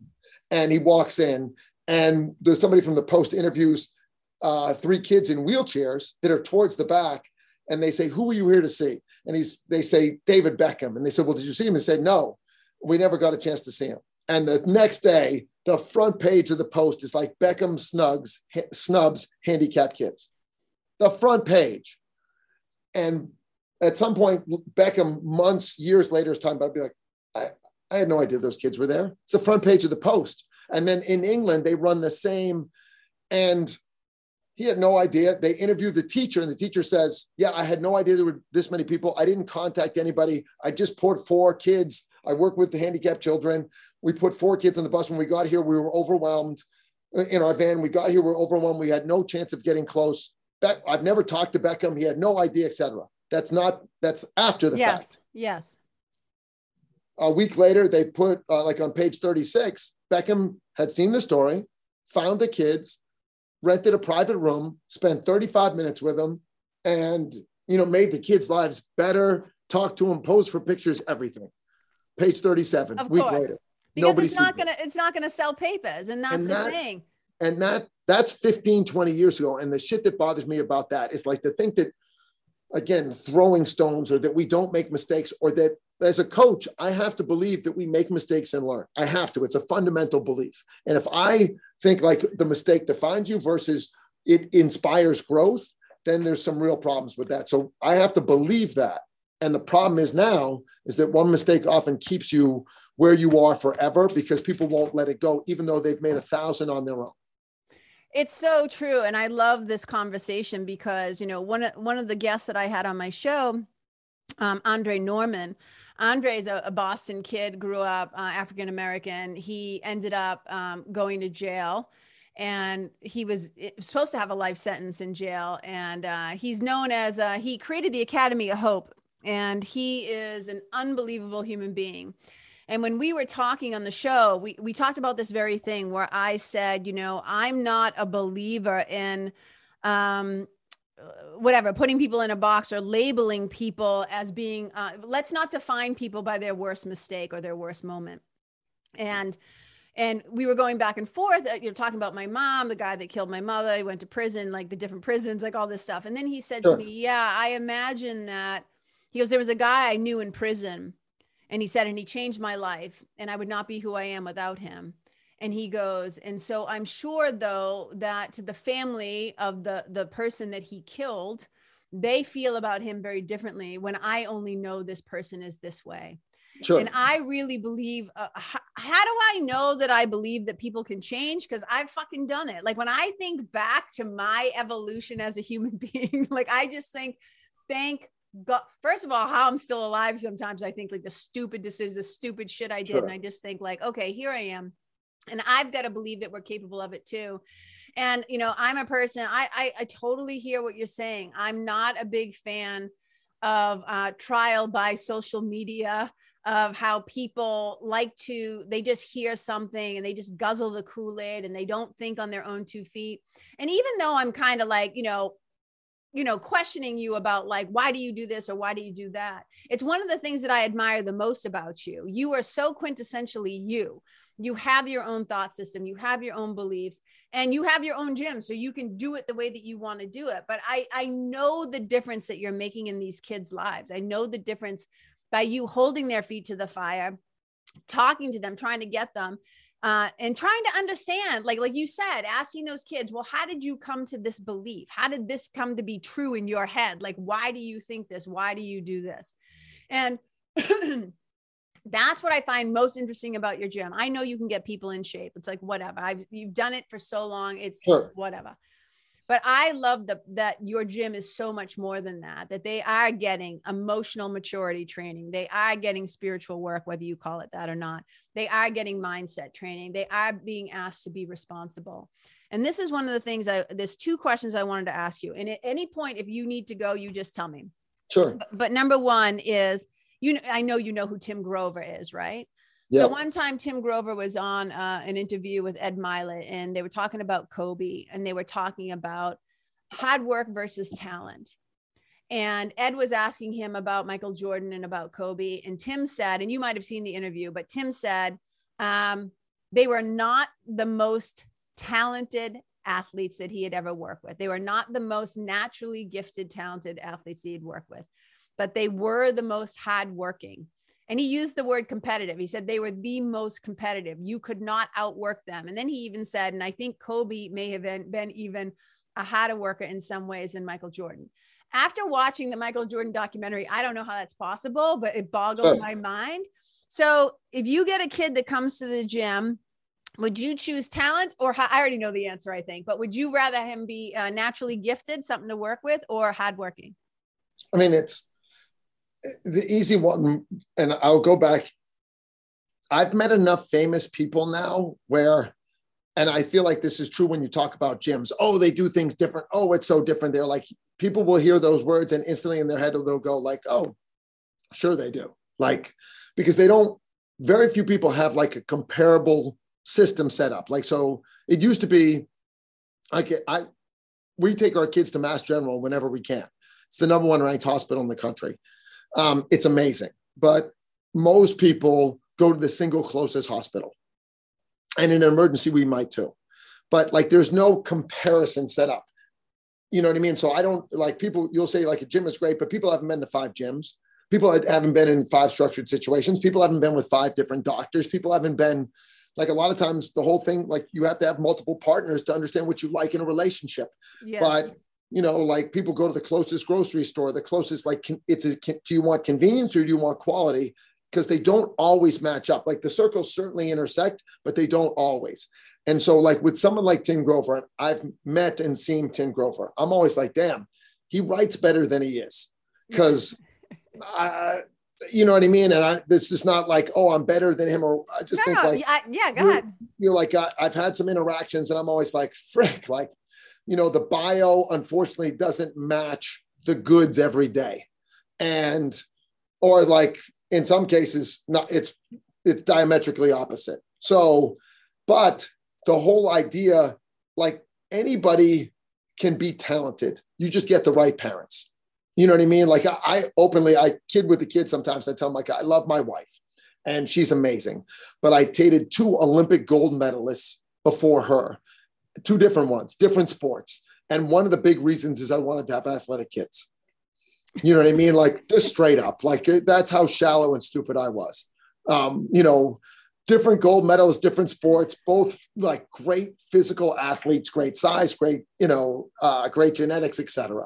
And I was like, maybe this will work, as opposed to like, you know, finding the best possible combination, or somehow like that was the end result was going to be, that's a big deal. And in reality, everybody who walks in our gym now, I've trained somebody worse and trained somebody better. You know what I mean? Like nobody's on either end of the spectrum. I've trained so many really good people that I'm like, oh, that's cool. But it's the variability that makes my job great. You know what I mean? I love the idea that I get to train kids just starting, people towards the end, a bunch of really talented people in between. And that's also the cool part. Like, I like that what we set up here has worked and done really well. And I like the fact that if I go train somebody one-on-one or work with a team, it's a different environment and we can make that work as well. Like part of it is it's not so much the challenge, just the opportunity. Like, oh, it's not a challenge. Like I got to get them to think the way I do. It's a challenge. Like, hey, how do we find the best possible outcome? And then, okay, we got here, man, there's a couple steps back there. We really blew. Check out the next round. You know what I mean? And you're moving forward. And when other people have success around me, I think one of the big things is you got to find joy in people's small victories and big ones. Yeah. And so when you can find joy, every day is exciting. And so when someone says like, oh, 25 years of getting up at 320, like, so on Saturday morning, in theory, I don't have to be at the gym today until 6 a.m. But I wake up at 3:20 and I spend 10 minutes and then I'll go back to bed because I can calm down. Because usually when it's 3:20, I'm up, I'm ready to go. But if I spend 10 minutes, I can calm down, and I slept till 4:45. And that's part of knowing me. Is not like, hey, don't set the alarm, because I'm going to get up at 3:20. And so depending on the day, like I also know that I can't go to bed at 2 and think like, oh, I have nothing till 10. I'll just sleep in. You know what I mean? That's self-awareness. But the idea, like with someone like Tim Grover, you meet a bunch of these famous people and you're like, damn, like shit, they've covered a lot up. And again, I think Tim Grover's done some amazing things. So this isn't about Tim Grover, but there's, you know, whether like Matt and Ben are very different, but yes, Matt's like one of the nicest humans I've ever met. And Ben's one of the most brilliant. And I'm sure How to Win Friends and Influence People, one of the parts that always sticks out in that book is, you know, the story about the woman who sits next to 2 English prime ministers, and one's the most in consecutive nights, and one's the most amazing man she's ever met one night, and the next night she feels like she's the most amazing woman on earth. Both have value, both can be effective. That's why the cool part is, like, whoever you are and whatever you do, there's a path to get there. That having been said, it's probably not always going to be the same path, and you probably have to have a skill set that you keep adding to. And if you're a hard worker, you can learn to apply that work to different things. if you're talented, you might never be able to apply any of that. All And right, something, that's really important. That distinction right there is really important. And so I also think, we run a for-profit business. You know what I mean? Like it's all everything we do is great, but we still have to make enough money to keep the lights on. We've got, 8,500 square feet. We've got like a cool space. It's awesome. But the really talented people are a small percentage of the population. So when you see, and I tell this story all the time in coaching, one of the first weeks I was ever at BU when we were just training kids over the summer, I trained this hockey player, Sergei Samsonov, whose dad had basically put him in a basement and made him into a great hockey player in Russia. And he came in and he did everything perfect for like the first 2 hours. And then I took 3 kids in that were going to a private school whose parents were very well off and that wanted, they were, 2 brothers and a friend, and they were trying to be better hockey players. And they were not very athletic. So we got about an eighth as far as I did with Sergei Samsonov. I trained Sergei for 2 hours and then these 3 kids for 2 hours. But I was like, damn, I'm a great coach after coaching those 3 kids. Sergei Samsonov would have been a great coach if I wasn't even in the room. Or, what I mean? He makes anybody a great coach. But those 3 kids, and I kind of feel even the same way now, is that it's not like who's the strongest or who's the fastest, but who's growing the most. And that's the other part, is I don't want any credit for that. I want to unlock the door that gave you the opportunity to do it. And I want to help you in some cases, just peek around it because it's scary, or kick it down because it's time to go. All right. So go ahead. No, I was going to say, I love everything that you're saying. And I have 2 final questions before I let you go. Sure. Well, it's really 2.5. So in this day and age, because when I look back to how we were parented and raised as kids, and even our lives were probably different. I always say we were highly unsupervised back in the 70s and 80s, but now like parenting has changed so much over the years. So when you said the thing earlier where you said with kids, what you're really getting, and I'm paraphrasing, is like the influence of their parents. Mm-hmm. So nowadays, if you could, and this might be longer answers, but I was just going to ask about the parent piece, but I'm curious about the kid piece now too. Blind spots. Are there particular patterns of blind spots that you see most kids coming into the gym with? And then if there's a blind spot that you see most parents that they have, where either not necessarily that they're dropping the ball, but just the way that kids are raised and stuff now, how prepared do you feel like, never mind just for the gym, but is there a pattern that you're noticing because you've worked with thousands of people? Do you have any comments on that? Yeah. I mean, I think that changes based on what's going on in the world. You know what I mean? Like, I think, so right now, a lot of the kids, they're not aware that they have the politics of their parents. You know what I mean? So your 3-car garage determines like you want to vote for the candidate that, keeps your taxes down and that wants a good, we got to keep a strong economic threshold and keep a certain embargo and this and that. And you're like, how the fuck does that affect you? Right. Pardon my language.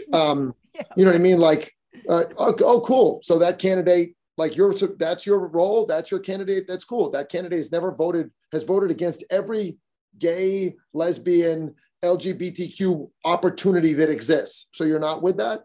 Here's what they want to do with immigrants. That's what you're down with. Like, oh shit, I didn't know. Good. Then don't say it. Then learn a little bit, or be open, or more than that.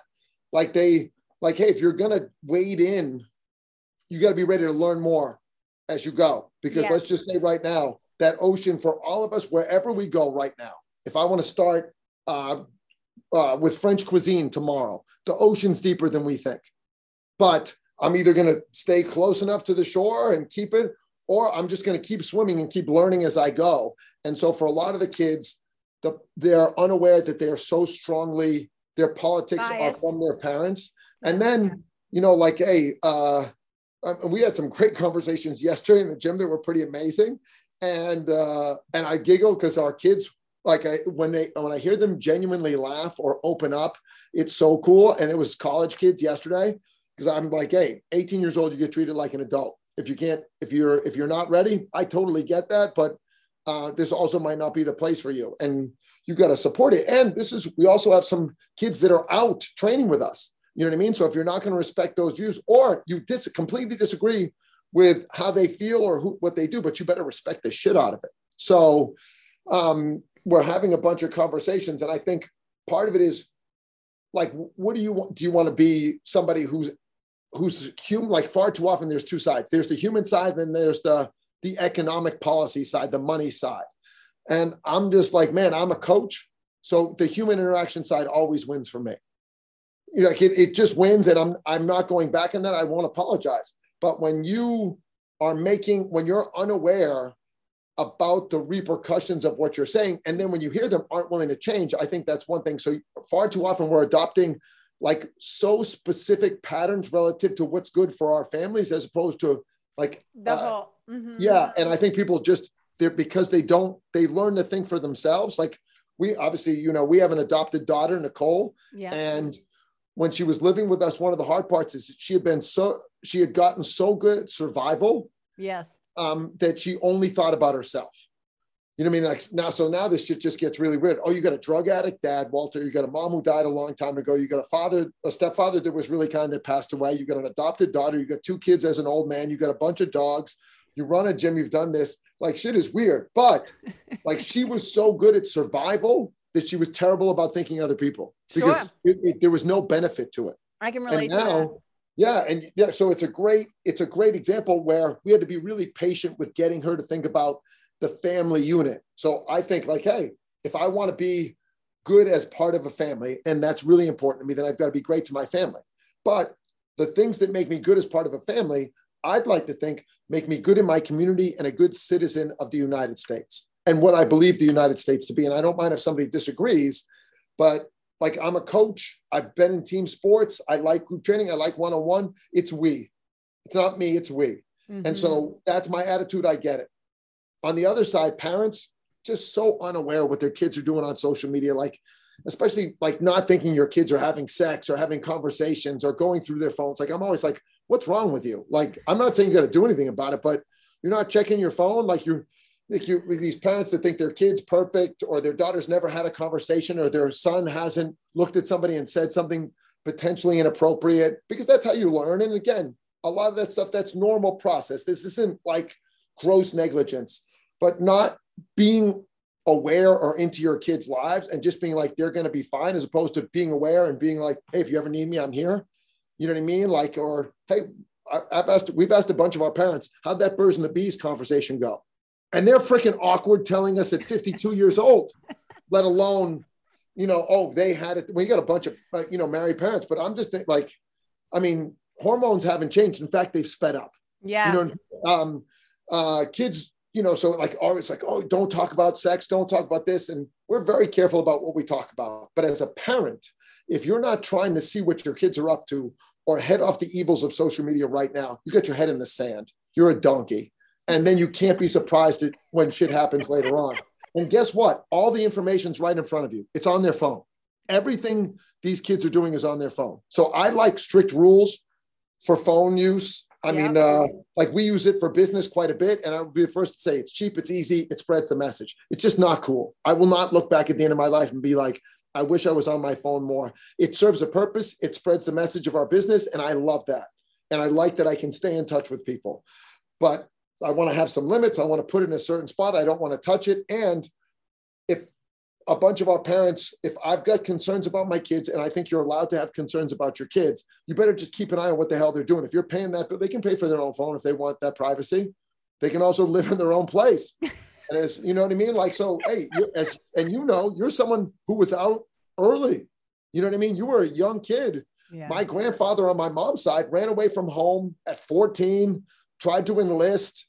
They found out he was young in World War II. He worked on the railroad for 2 years, then lied again and got into the army at 17 or 16, and lived his whole life. And he was crazy and amazing and a story, but I can't imagine being on your own at 16 years old. Shit, I'm talking about how immature I was at 40. So, and it doesn't mean I don't have life skills, but I didn't have the people skills that need to go along with that. And I just think when parents are unaware of what their kids are doing, how they're communicating, and when they have that resource in front of them, when you turn a blind eye, yeah, it's nuts to me. So I hear you loud and clear. Final question. I'm going to let you go because I can't let you go without talking about the dogs. Sure. And one in particular. So I know baby There's Abe and like, look, just relax now. Get the tissues ready. So I know you have baby Abe and Lou, I call Blue, and Lycan, and you just lost Maggie not too long ago, correct? Yeah, like a year and a half, 2 years now. Yeah. Yeah. So I've known you all this time and I've never asked you this question and what you meant by it. So I know that Midori, the beloved boxer Midori, you met her, I think correct me if I get this story wrong, but I think that you met her the first day that you also met Liz. Like your first date with her was your first date with Liz, right? Correct? I officially adopted Midori the day, the first date with Liz. Yeah. Okay. So you have talked about it like this. You have basically said that Midori was the first gym dog, but you say this, that you said she was the dog that there's Liz. Hi, buddy. Hi, sweetheart. I love him. That little dog, big personality. Yeah. So you say that she saved your life. That's a strong statement. That's not I loved her, she was the best dog ever. When you say that she saved your life, tell me what you mean by that. So again, you're going down a path, whether you're good or bad, you don't know. Like a lot of times you're just living. And the dogs are on my forearm right there. LJ, Dory, Abe, Magnus, Lycan, Lucius, Blue. Hopefully it keeps going up. I'm hoping to just bring a dog up for Christmas. Yeah, I know you've got a boxer puppy still in you're like waiting for it. I do. Boxer puppy and a bulldog. Those are our next two dogs. But I meet Midori and she's a rescue. So you learn, obviously, and in a lot of these situations, it's the same reason why when we adopted Nicole, being aware of the right thing, telling people all the time, like, if you have resources, help, reach out, help. Like we all, like, there's so much abundance and people want to, again, the 3-car garage, these houses, these vacation homes, like I have enough, you know what I mean? Whatever it is, I have enough right now. I don't need more. Sometimes I sadly want more, but I don't need more. Yeah. And when you're in this situation, like everybody knows what the right thing to say is, but doing the right thing takes a lot more. So I've got something in my life. I've got the opportunity to have a dog, and there's a rescue that clearly needs some love. And for whatever reason, we bond. You know what I mean? And the same thing, then Nicole comes along and she's someone who needs a home and some structure. And the right thing to say is like, yeah, oh man, we'd always open our home, etc. And then you bring a 17-year-old into your home with problems you're unaware of. And, in the 10 hospital visits I had with Nicole for her physical ailment or her mental health or whatever, they're all worth it. But the work it took, I was unprepared for. I never thought it was too much. It was always the right thing to do. And I'd like to think that no matter what, you're a person of your word or as close as possible. So when Midori comes, she's a rescue. She's got problems, little skittish, but like she's instantly so kind and open. So we meet and she's just like, she's so genuine to me. And we bond so close and, we're sleeping next to each other every night and we're together 24/7.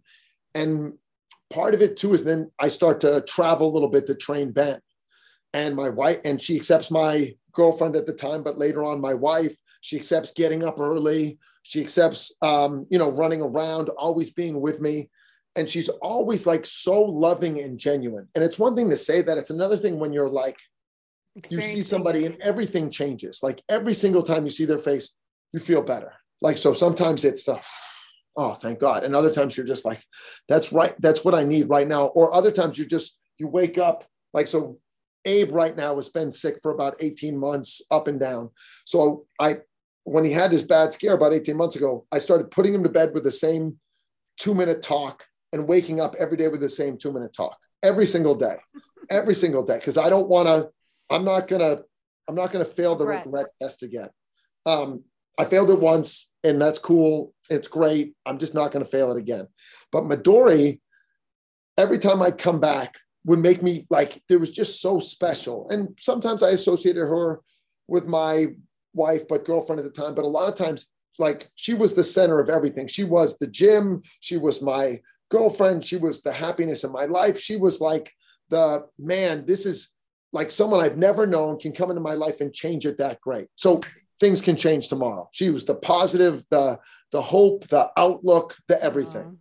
And so you just always have this feeling. And then obviously we bring in other dogs around her, but she's got a number of health issues. So she gets Cushing. She can't control her bowels. She had demodectic mange. She had multiple tumors. Like at one point we called her fire mutt because all her hair came off.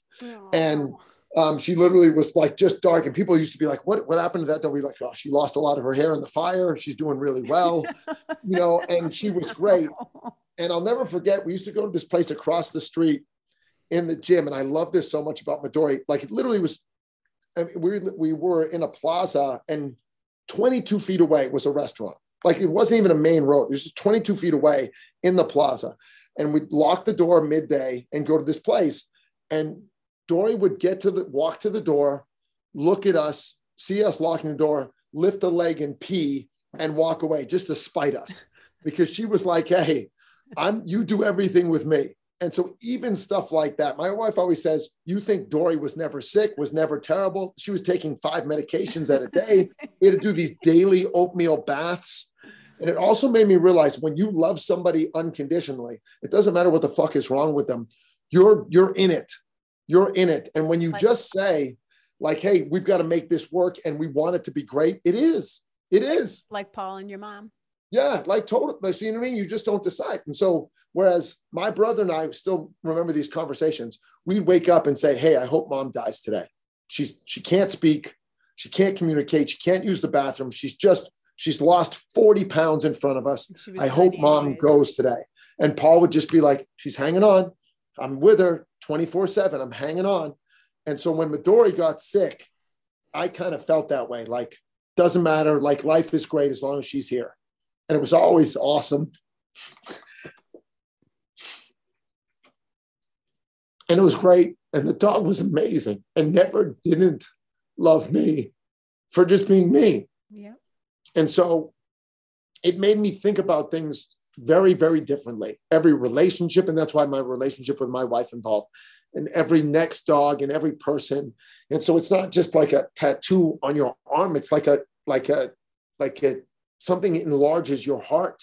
Yes. And makes you just want to love and be and do more. And it's just amazing. So when I say that dog saved my life, like this life of me being unaware or eyes not open or less than I could have been. And I still struggle with that daily because I want to do and be more. And that's why I want the constructive feedback. And that's why I want to be better than I am. But I learned that shit from a dog. You know what I mean? I learned that because I've had so many great people and I appreciated in the moment everything I could and thought, why don't I do this all the time? And why don't I be this person who the dog thinks I am? And then we filmed a movie in Puerto Rico and I filmed this movie, Runner with Ben. I was with Ben in Puerto Rico for like 40 days and I'm coming home and it's Midori's birthday. And I get on the plane and I call my wife and we're like, hey, she's like, I got a bunch of treats for Midori's birthday. And I'm like, awesome. And I land and she says, meet me at the hospital right now. Like I literally turn on. So I go straight from the airport to the hospital and Midori's had like a stroke. And so we're at the animal hospital and she said, Chase, she's hanging on for you. And so I lay on the floor with her. The nurses are great. They're walking around. I'm just holding her. And like the last thing I ever think is like, hey, like I spent those 40 days away, but every time I came home, she always made me feel like I'd never been gone. And that it was still special. And so she puts on a show. My wife is like, hey, you didn't see her the last 4 hours before that. She's been a mess. And we let her go and put her down and she's sick. And they realize like she's had a bunch of tumors. She's been living with pain. So they can say all the right things to make you feel better. But that loss was the first loss that didn't feel like something was out of my life. It felt like something had enriched and made my life better forever. Mm-hmm. So when I say that dog saved my life, I'm in no way understating the effect she's had on me. Yeah. I'm not wiping away any of these tears because I'm not sad about it. She's amazing. And I'm happy that I will have gotten a chance to talk about it, because I'll also say this. I had come to grips with my mom dying long before she died because I was tired of watching her suffer. Yeah. It was much harder for me to deal with the death of Midori or other dogs that was so sudden, or when my dad had a heart attack on a walk and just left. That process was a little bit different. I'm not saying one's better than the other, but I think, as you know, you lose a little bit. And on one hand, you toughen up, and on the other hand, you also open up. Yes. So I'm happy I've done both. And I've learned as much from the dogs in my life and I don't care if people get it or not. Like, I could give two shits. Like, when someone says like, oh, your dad didn't understand if you were a dog person, or how do you, and I'm always like, it's great. Whatever works for you, but there'll never be a part of my life where there's not a dog in it. Yeah. And fortunately, I have a partner that feels the same way. Oh my God. Way to bring us down to finish the show. Yeah, it was wonderful. Wonderful. No, this is what it's all about. Because you know me too. I'm a total dog person. 100%. I love, I love seeing the fact that you have all those different animals and you've got your huge heart. And like, at some point, you'll be the reason why I stop eating meat, because you've set a great example. Look, you've talked the talk and walked the walk for much longer than the average person. And that's also why I'm sure most people really enjoy working with you, because like, you're going to smile and tell them they're full of shit. And you're going to also give them a bunch of steps, and you're going to hug them when they fail. And you're going to like hug them just as tight when they succeed. And that's the cool part. And so even watching, staying, like, you've got a huge heart with animals. That's something that's like, I think is more rare than it should be. And to the point where you believe so strongly, your clothes reflect that, your diet reflects that. Like, imagine that passion applied is what everybody should be so lucky to find. You know what I mean? And so lucky to then apply to their entire life. So I think a lot of times when someone says, oh, they're like, when I refer somebody or I say you should follow this, like, hey, they're doing the things, their word is their action. And I think there's no greater compliment than that. Oh my God.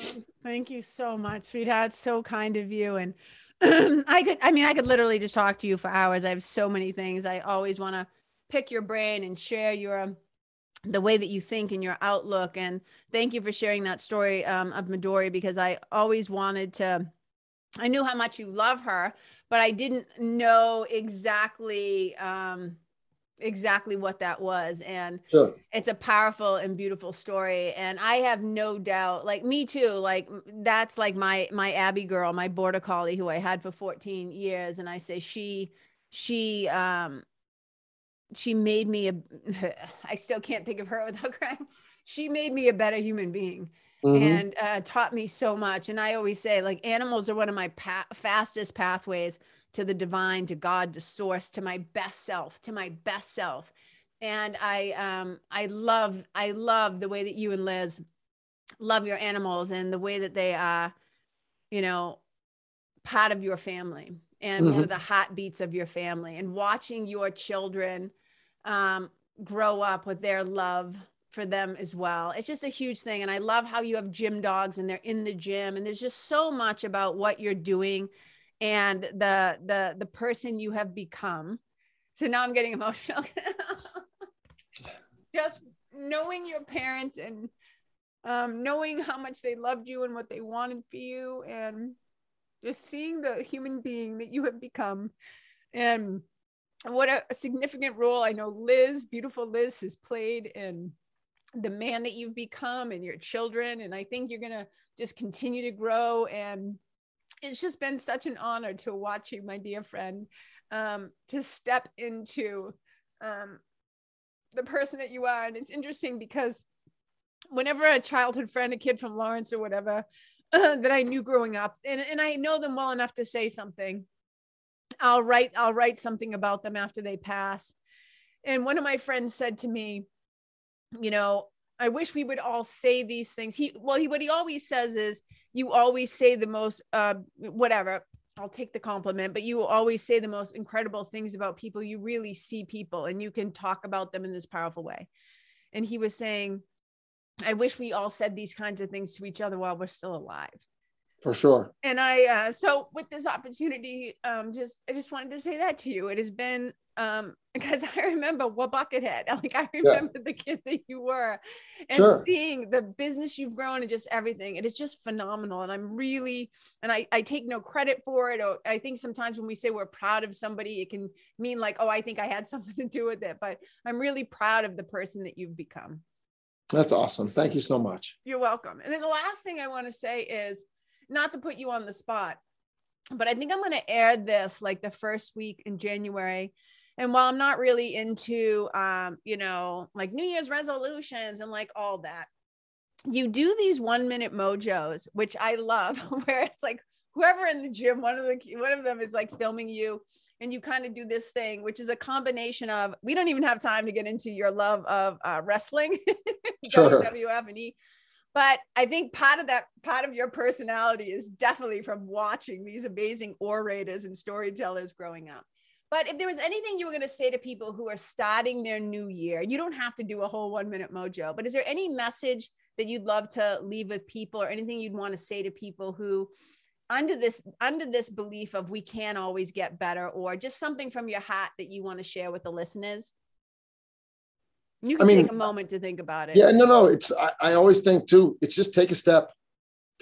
Staying where you are won't get you anywhere. And it's people overthink it. People get afraid of it. People like, just take a step. Don't worry about if it's perfect. Don't worry about if it's lateral. Don't worry about what happens. But I think at some point you have to know that action wins.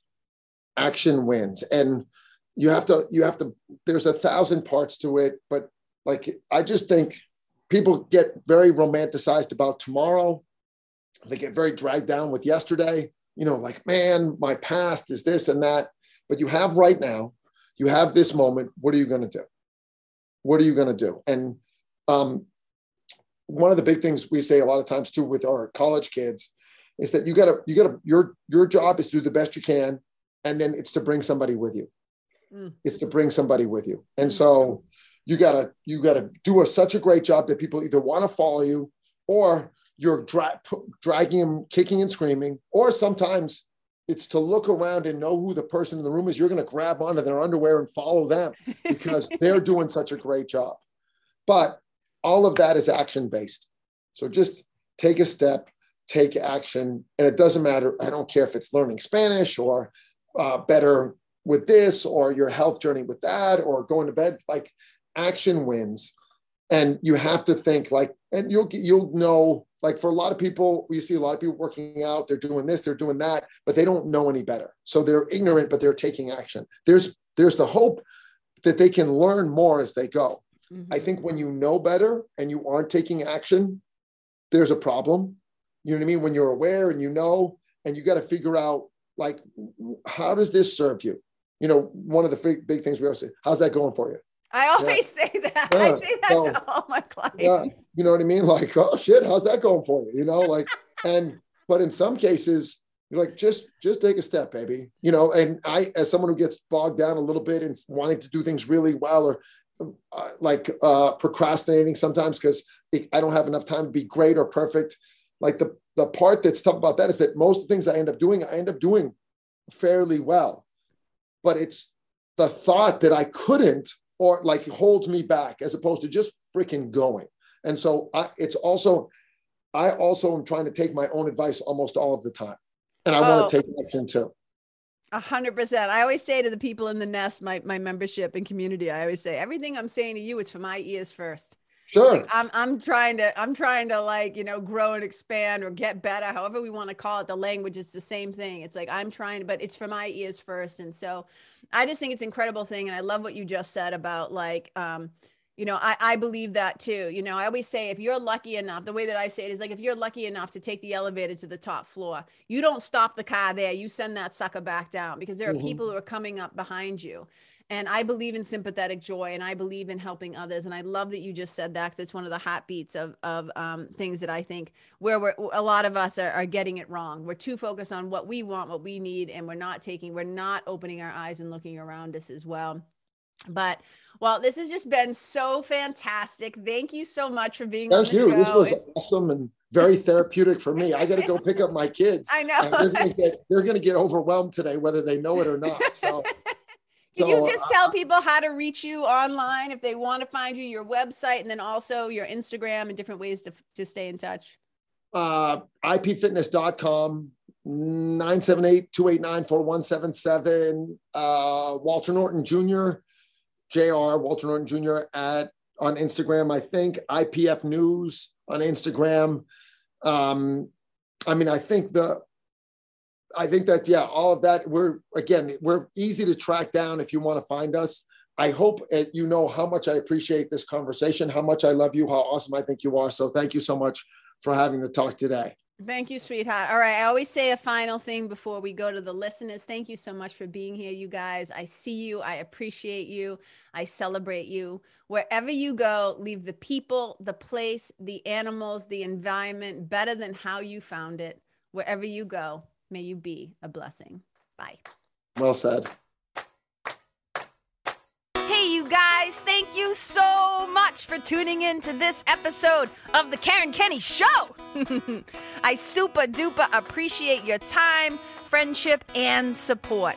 And look, if something that I shared from my heart today somehow landed in yours, I'd love to hear about it. So please tag me on Facebook or Instagram or IG stories or wherever the cool kids are hanging out these days, and let me know what your favorite part was or what you found most helpful. You can find me over at Karen Kenny Live. That's Karen, KenneYlive. And if you're digging what I'm saying and you want to hear more, I'd be wicked grateful if you could go to iTunes and subscribe and leave a review, because you guys, that's how you'll help me to keep spreading the love. And if you can think of someone that could benefit from hearing this episode, please share it with them. I'd also love to stay connected with you. So if the feeling is mutual, please go to KarenKenny.com/freebie and download my free guide to building your spiritual team. Until next time, my brothers and sisters, keep living in the fearless flow. Know that I see you, I appreciate you, and I love you. And wherever you go, may you be a blessing.